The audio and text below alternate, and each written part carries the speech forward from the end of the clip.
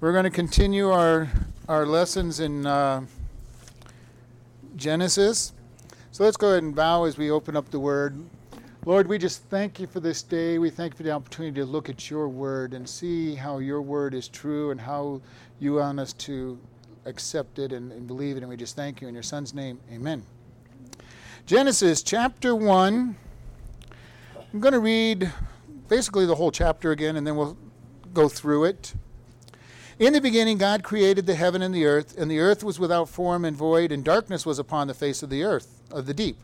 And the Spirit of God moved upon the face of the waters. And God said, "Let there be light," and there was light. And God saw the light that it was good, and God divided the light from darkness. And God called the light day, and the darkness he called night, and the evening and the morning were the first day. And God said, "Let there be a firmament in the midst of the waters, and let it be divide the waters from the waters." And God made the firmament and divided the waters which were under the firmament from the waters which were above the firmament, and it was so. And God called the firmament heaven, and the evening and the morning were the second day. And God said, "Let there be the waters be gathered under the heaven together into one place, and let dry land appear," and it was so. And God called the dry land earth, and gathered together the waters, and it called the sea, and God saw that it was good. And God said, "Let the earth bring forth grass, and herb bearing seed, and fruit trees yielding fruit, after his kind, and whose seed is in itself upon the earth," and it was so. And the earth brought forth grass, and herb yielding seed after his kind, and the tree yielding fruit, whose seed was in itself after his kind, and God saw that it was good. And the evening and the morning were the third day. And God said, "Let there be lights in the firmament of the heaven to divide the day from the night, and let them be for the signs and for seasons and for days and for years, and let them be for lights in the firmament of the heaven to give light upon the earth," and it was so. And God made two great lights, the greater light to rule the day, and the lesser light to rule the night. And he made the stars also, and God set them in the firmament of the heaven to give light upon the earth, and to rule over the day and over the night, and to divide the light from the darkness. And God saw that it was good. And the evening and the morning were the fourth day. And God said, "Let the waters bring forth abundantly the moving creatures that have life, and the fowl that may fly above the earth in the open firmament of heaven." And God created great whales and every living creature that moves, which the waters brought forth abundantly after their kind, and every winged fowl after his kind. And God saw that it was good. And God blessed them, saying, "Be fruitful and multiply, and fill the waters of the sea, and the fowl multiply in the earth." And the evening and the morning were the fifth day. And God said, "Let the earth bring forth living creatures after his kind, cattle and creeping things, and beasts of the earth after his kind," and it was so. And God made the beasts of the earth after his kind, and the cattle after their kind, and everything that creeps upon the earth after his kind. And God saw that it was good. And God said, "Let us make man in our own image, after our likeness, and let them have dominion over the fish and of the sea, and the fowl of the air, and over the cattle, and over the earth, and every creeping thing that creeps upon the earth." So God created man in his own image. In the image of God created he him, male and female created he them. And God blessed them and said, "Be fruitful and multiply, and replenish the earth, and subdue it, and have dominion over the fish of the sea, and over the fowl of the air, and over every living thing that moves upon the earth." And God said, "Behold, I have given you every herb-bearing seed which is on the face of the earth, and every tree which yields its fruit, and a tree yielding seed, so to you it shall be for food. And to every beast of the earth, and every fowl of the air, and to everything that creeps upon the earth, wherefore there is life, I have given you every green herb for meat." And it was so. And God saw that he had made, and behold, it was very good. And the evening and morning were the sixth day. Thus the heavens and the earth were finished, and all the host in them. And on the seventh day God ended his work which he had made, and he rested on the seventh day from all his work which he had made. And God blessed the seventh day and sanctified it, because in it he had rested from all of the work which God created and made. So we're still on the creation, first 7 days of creation. And I just wanted to bring this out because many people will, we've talked about this over and over. Many people will say it's not that important whether there was a 7-day creation, and I will contend that it is absolutely important. Because if God lied to us, just as I've said for the last week in the first reference of the Bible, then we can't believe anything. So it's very important for us to believe these stories pretty much as written. And there's a group of people, and we've talked about this, there's people that say, well, in the Bible it tells us a day is as 1,000 years, and 1,000 years are as a day. So there's a lot of people who believe that each one of these days represent 1,000 years. Well, we're going to show you why it can't be as we go through this day's lesson.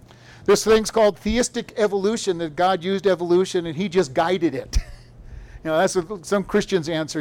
Evolution happened, it's millions of years, and it was just God touching it here and there and making it happen because they're trying to bring together the ways that it goes. So let's tell you about the story of evolution. Evolution believes that all that ever existed started in a very small microscopic dot.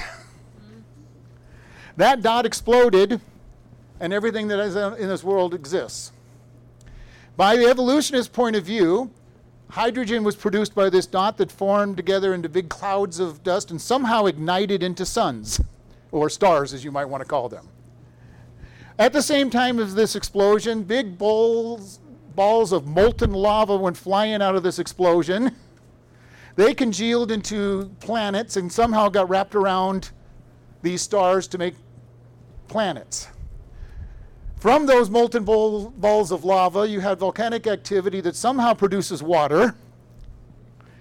The water flows upon the rocks, produces a mineral-rich environment where amino acids can be produced. The amino acids somehow gather together and make life. And then you have evolution starting. Okay?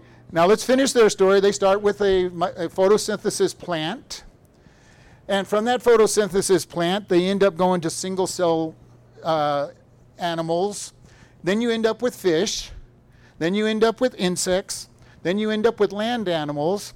Then you end up with plants on the land so the animals can eat on land. Then you end up with trees. Then you end up with four-legged animals. Then you end up with amphibians. Well, I don't know how you get to amphibians from four-legged animals, but that's what they say. Then you end up with birds. Then you end up with flowering plants. Then you end up with grass. And then you end up with the birds going back into the water as whales. Okay? This is the order of creation, of evolution. And the only reason I'm bringing this up because we're going to look at what God says he did. And God's order is nothing like the evolutionary order. And that's why I put in your little folders today that handout from Answers in Genesis saying this is what they say happens and this is what the Bible says happens. Now, I'd already been working on it before I found that handout, so I did that handout late. But we just want to look at this because it is kind of an interesting thing. And we've talked about how evolutionists still do not believe that anything comes from nothing. They'll tell you that it can't come. That's why they start with this little singularity that had everything in it. Now, where that singularity comes from, we don't know, but it's always existed. And then you have life can't come from anything but life, unless you're an evolutionist and somehow believe that all these chemicals come together and somehow life springs up.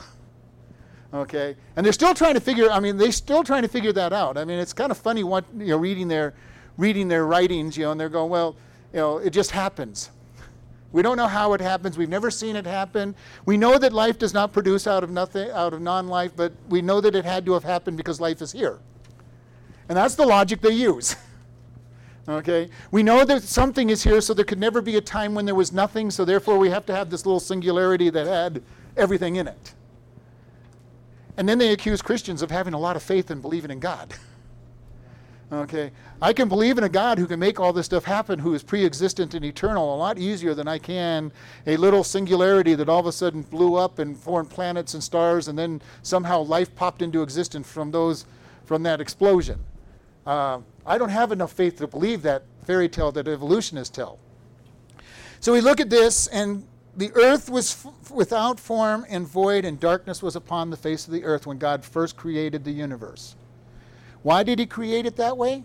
I believe so that he could take 6 days to create and rest one day.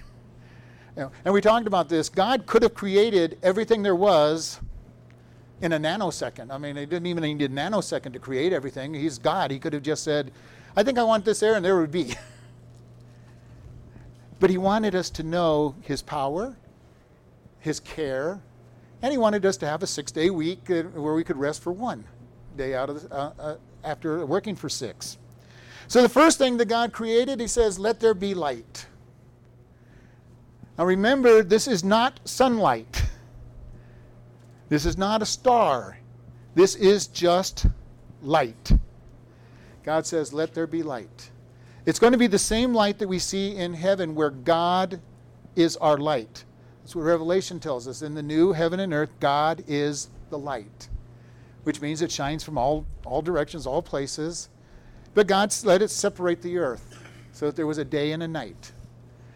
This kind of blows away everything because this idea isn't even covered by evolution, that there would be light with nothing.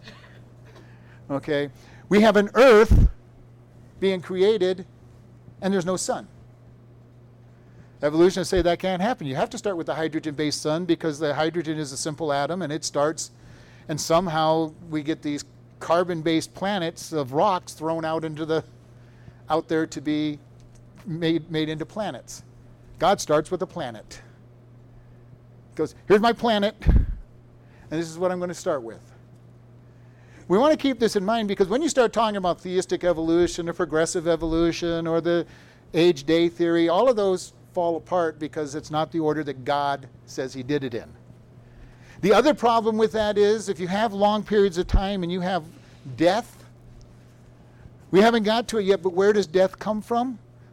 Death comes from the disobedience of Adam and Eve and sin.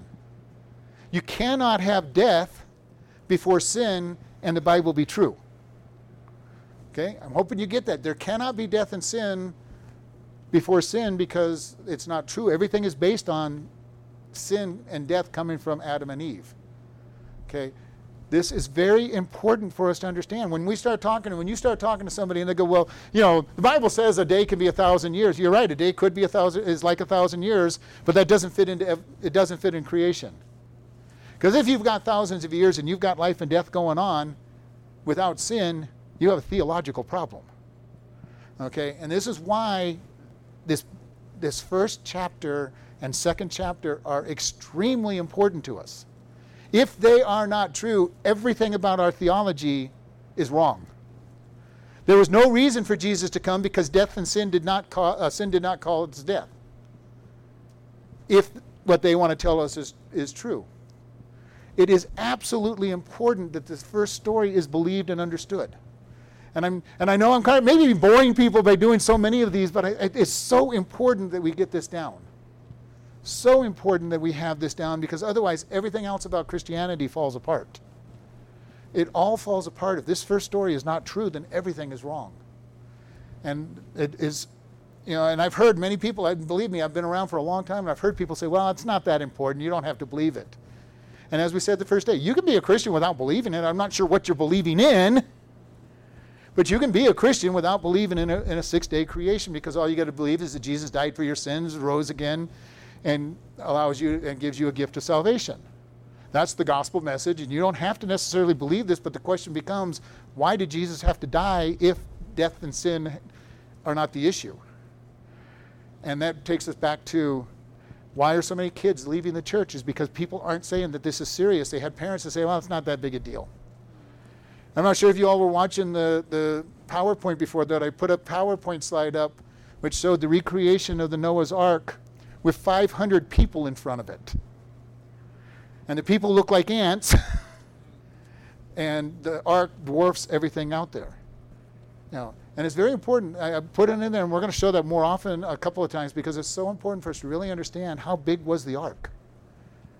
How many of you remember in Sunday school, if you went to Sunday school, or you see this little tiny boat and the animals are hanging out of it, and and it's totally unseaworthy, and people show that to our kids, and the kids go, wow, it's a cute little picture, but when you get older and say, well, how could a boat like that, and you remember the picture that you got in Sunday school, hold all those animals and survive a storm? Well, because the boat didn't look anything like that. Okay? We need to be very serious about what God says is true. So after the first day, God said that he created the atmosphere out of the water. Now, if we went back to the evolution story, they have a planet with a lot of volcanic activity producing some form of atmosphere, then producing rain and water. So again, we have God saying the planet starts out with a water covering. Why? Because he put it there. Makes no scientific answer. There's no scientific reason for God to have put water first. And he splits the water with an atmosphere. Now, was there literally water on top of water, or was it just really thick clouds? I'm not going to get into that. There's all kinds of people who will go both directions. But he split the water. And however water was, he split the two. Whether it was an extremely thick cloud cover like Venus has, or if he literally had an ocean above and below, we know that when the flood comes along, all the water that he had above comes down, because that's what he tells us. So we want to be able to just accept what he says. But again, the order is different from what evolutionists tell us. They start out with rock and an atmosphere and water. God starts out with some rock, obviously, because he says the land's going to come up, but it's covered with water, and then God creates an atmosphere. So this is what he did. In his first 2 days, all he's created is light and atmosphere. But it's kind of amazing. The atmosphere he created was perfect for the life that we need, the life he was going to create. We need so much oxygen, 17 or 18% oxygen, and we need the huge amount of nitrogen in the atmosphere so that the planet doesn't burn off on the first spark of that hit it. Because most people think we have this oxygen atmosphere, and we do have a large amount of oxygen, but God has protected us, because if it was pure oxygen, if you've ever been around somebody who's breathing oxygen, it's highly flammable. And not just highly flammable, it's explosive flammable. And God put just enough oxygen for us, but not so much to have our atmosphere burn away on the first fire. It's amazing what God does. The thought that God put into this world and the perfection and balance of this world. We don't even talk about it in creation, but the tilt of the axis of our world is just perfect for the seasons, so that we can grow the food we need for our to feed ourselves. Just amazing. So then we look on the third day. God says, "Let the waters under the heaven be gathered together into one place, and let dry land appear." So God gathered up all the waters and probably pushed the earth up and had land. Again, we just talked about it in the evolutionary process. Land was first. Matter of fact, it was first even before the air, and then you had the water. Okay, so we're seeing a difference, and this is why I want you to understand.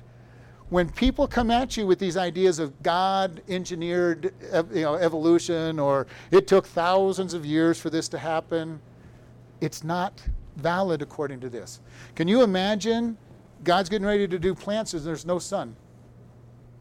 Okay? Because the next step on earth is that he said, "Let there bring forth grass and herb yielding seeds and fruit trees." In that order. Grass, herbs, and trees. Imagine if you have a 1,000-year day on day 3 with no sun. How long will your plants live? Anybody who's grown plants, even if you leave them inside where they're not getting a full sunlight, they don't live.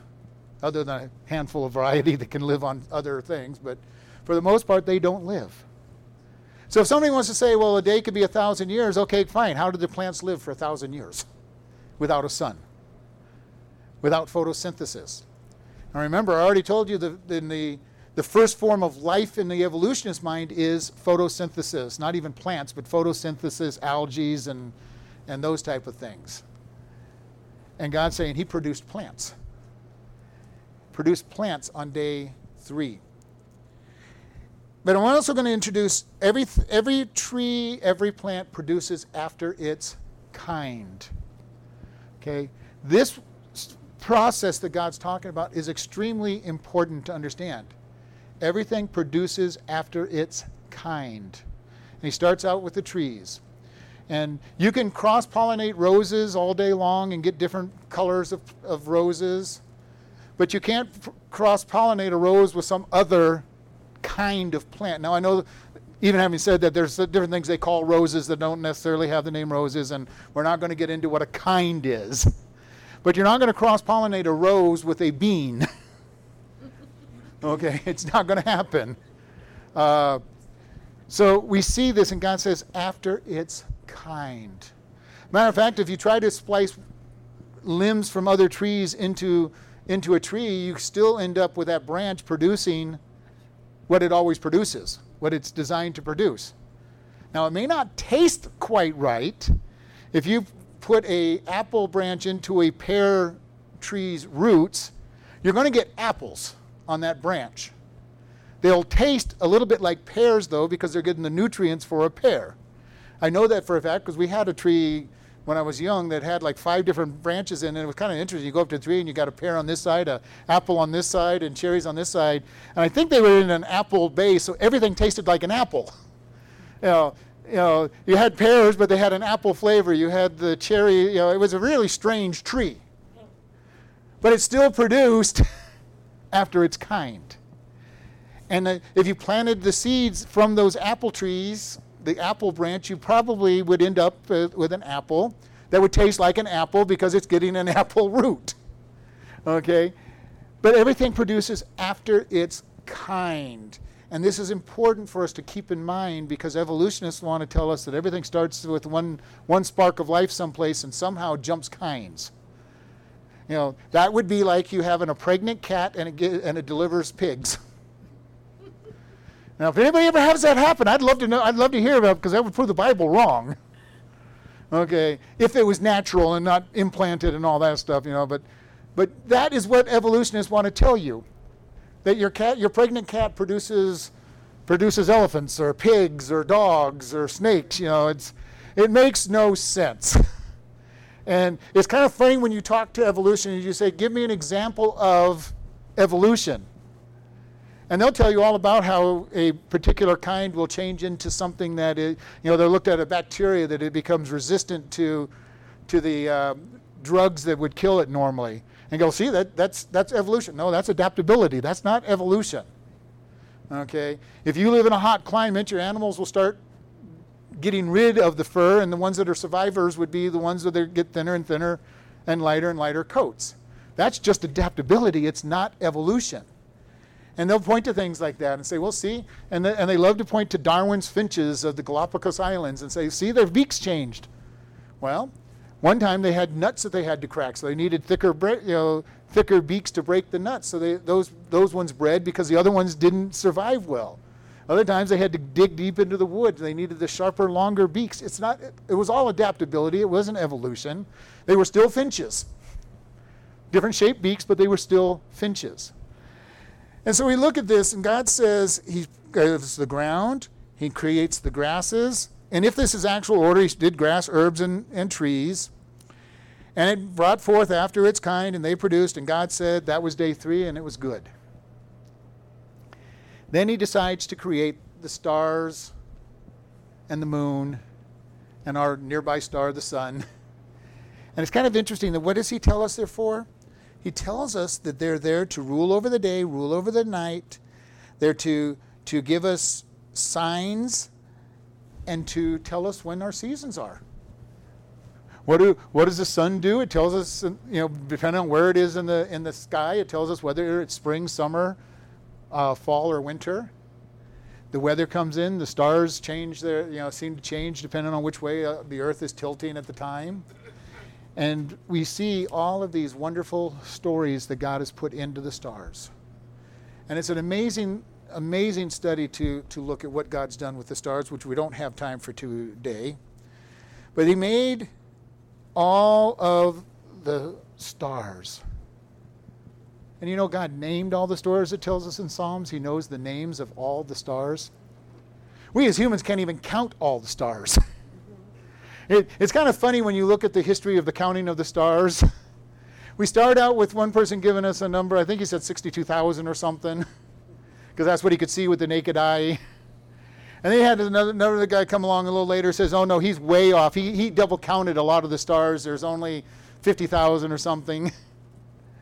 Yeah. Now we aim the Hubble telescope in any direction, and if we leave it for any length of time, all we see is a white picture. Because there's so many stars out there that we as humans can't begin to count them. The only reason we know they're finite is because God told us they're finite. And He told us He knows the names of the stars. And we want to say, what a wonder God has done for us. He gave us the stars. He gave us the moon. He gave us the planets. Then on day 4, we've got the animals being the flying animals and the fish. All the fish. And God even just because he knew what evolution was going to do in our day, he told us he created whales that day. just so we could know that we were going to be told later on that whales came after everything. And he created the flying animals. So any animal that flies and any animal that swims in the ocean was created that day. Whales, dolphins, sharks, all the fish that you can think of, all the coral and everything that's living and growing in the water, and the birds are all created on day 5. Get losing track here. Day 5. And he says, be fruitful and multiply after your kind. So again, we're seeing after your kind. So again, you're not going to see an eagle give birth to a parakeet. Not going to happen. You're not going to see a chicken become a hawk. Just isn't going to happen. They're going to produce. You can have a chicken hawk, but that's a different kind of bird altogether. But a chicken isn't going to become a hawk. But you see what we're saying is everything produces after its kind, and God is very specific here. This is why when we start talking about evolution and them saying we can change between kinds, we're going, nope, God says everything produces after its kind. So we have all of these animals, and then on day 6, God creates all the land animals. All land animals on day 6. The worms, the insects, the mosquitoes that all of us love so much. All these things, and he creates dinosaurs as well. And I'm going to just be blunt with that. He creates the dinosaurs on day 6 that are on land. Now, your pterodactyls would have been created on what day? Day 5, because they fly. Your plesiosaurs and those that are swimming dinosaurs would have been created on day 5. Why do we say that they were created on day 6? Because God created everything on this world. Okay? And if he created everything on this world, then they had to have been created either on day 5 or day 6. He didn't. So this idea is that man lived with dinosaurs. And there's lots of different records. People go, well, the dinosaurs aren't mentioned in the Bible, and I will contend that they are mentioned many times in the Bible. Number one, they use the word dragon, which I believe is the word that they used in the older days for dinosaurs. Because if you read about dragons, they were huge animals with 4 legs with long tails that made havoc upon the villages that they visited. Now, just imagine if a brontosaurus came into your village when you're a farmer and decided he was hungry. You would be saying to the government, come over here and get rid of this thing. It's destroying our land. And you'd probably call it a dragon, and there's dragon myths and stories all through the world. Okay? We're also told in Job of 2 animals that sound very much like dragons, dinosaurs. When he talks about the behemoth, he says it's got a leg that's so thick it looks like a tree. It's got a tail like a cedar tree. And he says it thunders when it walks. And I challenge you, go and read Job 39 through 41, I believe it is, and you'll see the picture of something that sounds, if you really think about it, sounds just like some form of brontosaurus. Okay? And people will go, well, see, there's no dinosaurs. I go, well, you read it. Now, if you have an NIV or newer Bibles, they'll try to tell you it's a hippopotamus. I haven't seen too many hippopotamuses that I would say that their tail looks like a cedar tree. It looks like a little foxtail. It's not, you wouldn't even call it a tail. They say, well, it's an elephant, and an elephant has a little whip, a little thing that looks like a whip that's about 2 or 3 feet long, and if you, boy, you're being imagined if you want to call that a cedar tree. Okay, it just doesn't match up. So we look at this and say, God has already described that he has created. Now, people who believe, and we talked about the gap theory, that there's this huge gap that somehow Satan created all these animals and stuff, and then they died off. Again, you have the problem with death before sin. Okay? Disease before sin. Because we are finding these bones from dinosaurs that have cancer and tuberculosis and all these diseases. Death and disease came because of sin. So if we've got death and disease before sin, then these things cannot be before day 5 or day 6. All right? And I'm not trying to lose people, but I'm trying to make you able to answer some questions because, and again, I will admit, probably everybody sitting in this room is just saying, well, I believe it. It's in the Bible. I believe it. And that's great until you start talking to your grandchildren and your nieces and your nephews who are being taught that it's just a bunch of fairy tales and isn't true. We need to be ready to defend it to our family because they are being told it's not real. And if they're not in church understanding that it's real, then there's a problem. And even if they are believing and they're in church believing that it's true, they need to know why. Not everybody can just believe because it's there and say, well, I just believe it because it's there. That's our starting place. But as I've said, the greatest thing about us having the Bible is the Bible holds up to scrutiny. When it is examined, it stands up. It's an amazing thing we did in the Daniel class just the other day when Luke lists off a whole bunch of leaders to tell us when John the Baptist was baptizing.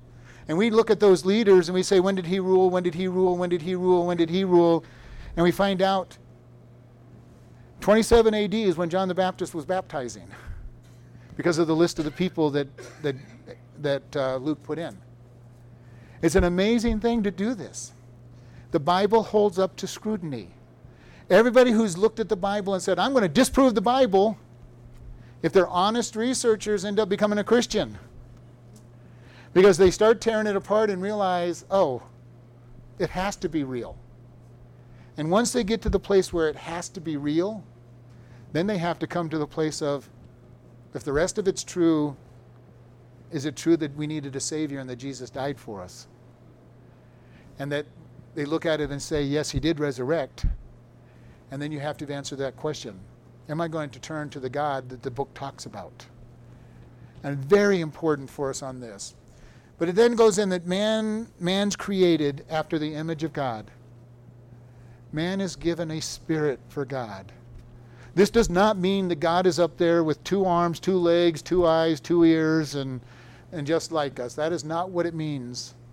But we have emotion, we have love, we have caring, we have a sense of humor, we have the creative ability, not like God did from nothing, but a creative ability to take what God gives us and make things from it. As is very obvious, all we got to do is look around us. There's all kinds of things in this room that are made from the stuff that God gave us and are made for our comfort. Our wonderful fans to keep the air moving, our swamp cooler to keep it not at 90 plus in here. All the things that man can create because we are created in God's image, with creativity, with the desire to reach out. And it says that we're all created, we reproduce after our own kind. And again, we make that point. No woman that's going into the maternity ward expects to give birth to a dog. Okay? If they gave birth to a dog, it would be, that would make news. That would show evolution. Evolutionists say that birds came after mammals, so therefore no woman's going to go in and expect to give birth to a bird. Just not going to happen. And the funny thing is, the evolutionists will tell you that they don't expect it either. They expect that something will change from kind to kind, but they don't expect anything to give birth other than what it starts out as. And, to me, they're insane. I believe that something can give birth to something other than what it is, but I never expect to see it. Does not make sense to me. They either believe one or they believe the other. They can't believe both because those are diametrically opposed. If you believe that kinds can be looking, you'd be looking everywhere for the first animal or person that gave birth to something that wasn't them. Literally wasn't them. You'd look for that dog that gave birth to a cat or the snake that gave birth to a bird. You'd be looking everywhere for that to happen. But it doesn't happen, and they don't look for it because they don't really expect it to happen. Because they know that, they'll just tell you it happened so quickly nobody could ever see it, and then it doesn't happen for years and years. And then God created everything, and he said, you can eat all the grass and fruits and trees and herbs that you want. Do you realize that every animal, according to Scripture, has been created as a vegetarian? Your lions, your tigers, your everything that eats meat now was originally created vegetarian. And we're not given the permission to eat meat until Genesis 9, after the flood. Does that mean you have to eat vegetarian? No, I'm not going to go that far. I love my meat, and I'm not going to stop eating meat. But we were created originally vegetarian. Why? There's no death yet. How are you going to eat meat when you can't kill the meat? Because death does not exist. All right? So it's a very strong reason why we're created vegetarian, because death does not exist at this point. So then after all of this, God said, it looked around and he saw everything was very good. His creation, he declared, was very good. Matter of fact, he could have put in there perfect. Perfect environment. Perfect weather. It's going to tell us later on it didn't even rain. A mist rose up to water the plants, and then it fell back, came back down. It didn't rain. No storms. No tornadoes, hurricanes, all the other things, earthquakes, all the things that we find. When man sins, it was cataclysmic to this world. It was cataclysmic to us as humans because death entered into our existence. But it was cataclysmic to the entire earth.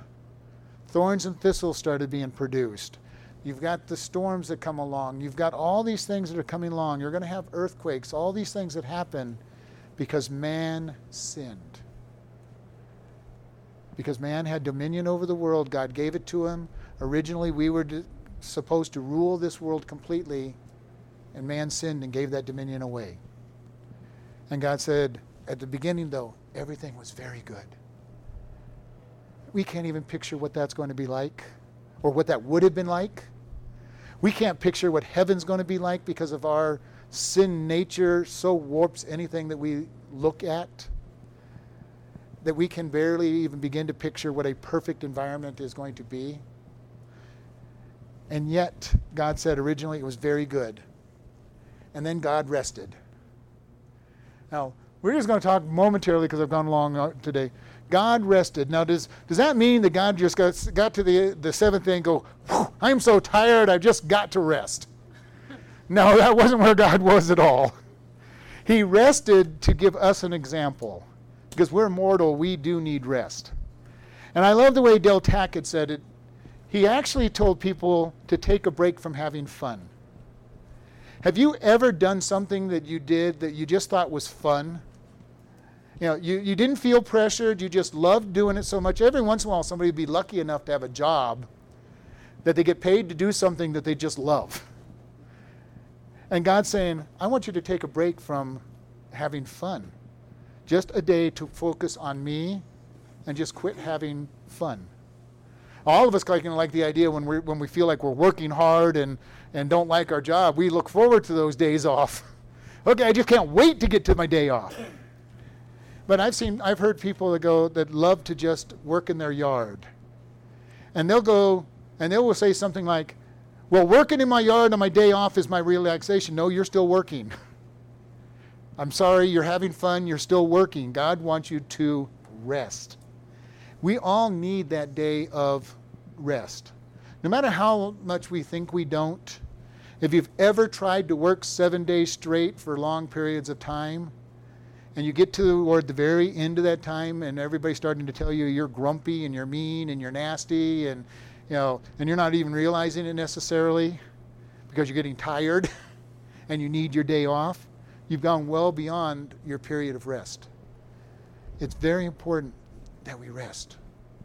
Even if you enjoy and love what you're doing, you've got to take that time and focus on God and worship God and spend time with Him.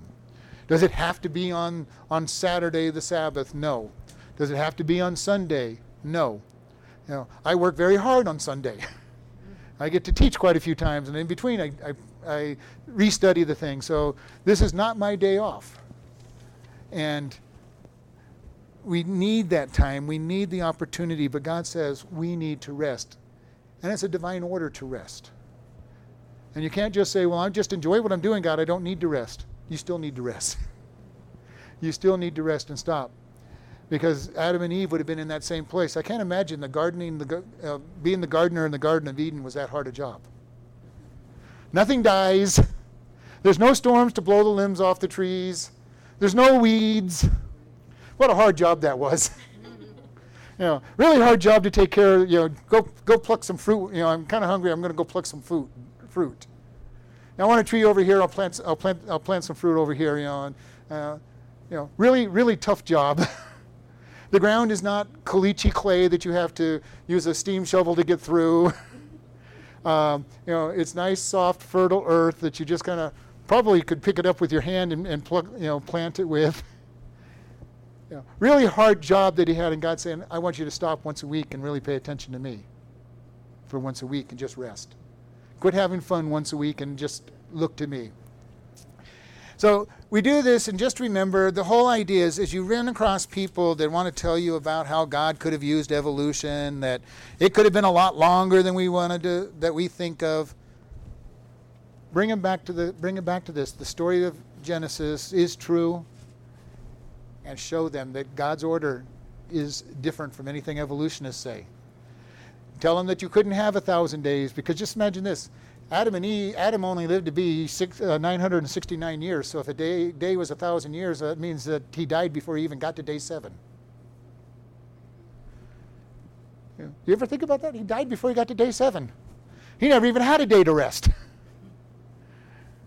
And somehow all these other people barely got to the day of rest. So we want to be able to look at these things. The flood of Noah, according to the genealogies, would have been in day 7 if the day is 1,000 years. And how you even get to 900 years if a day is 1,000 years, I don't know. So we think about this. God is logical.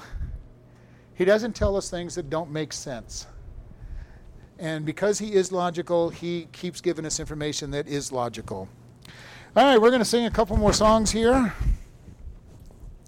Well, let's close in prayer.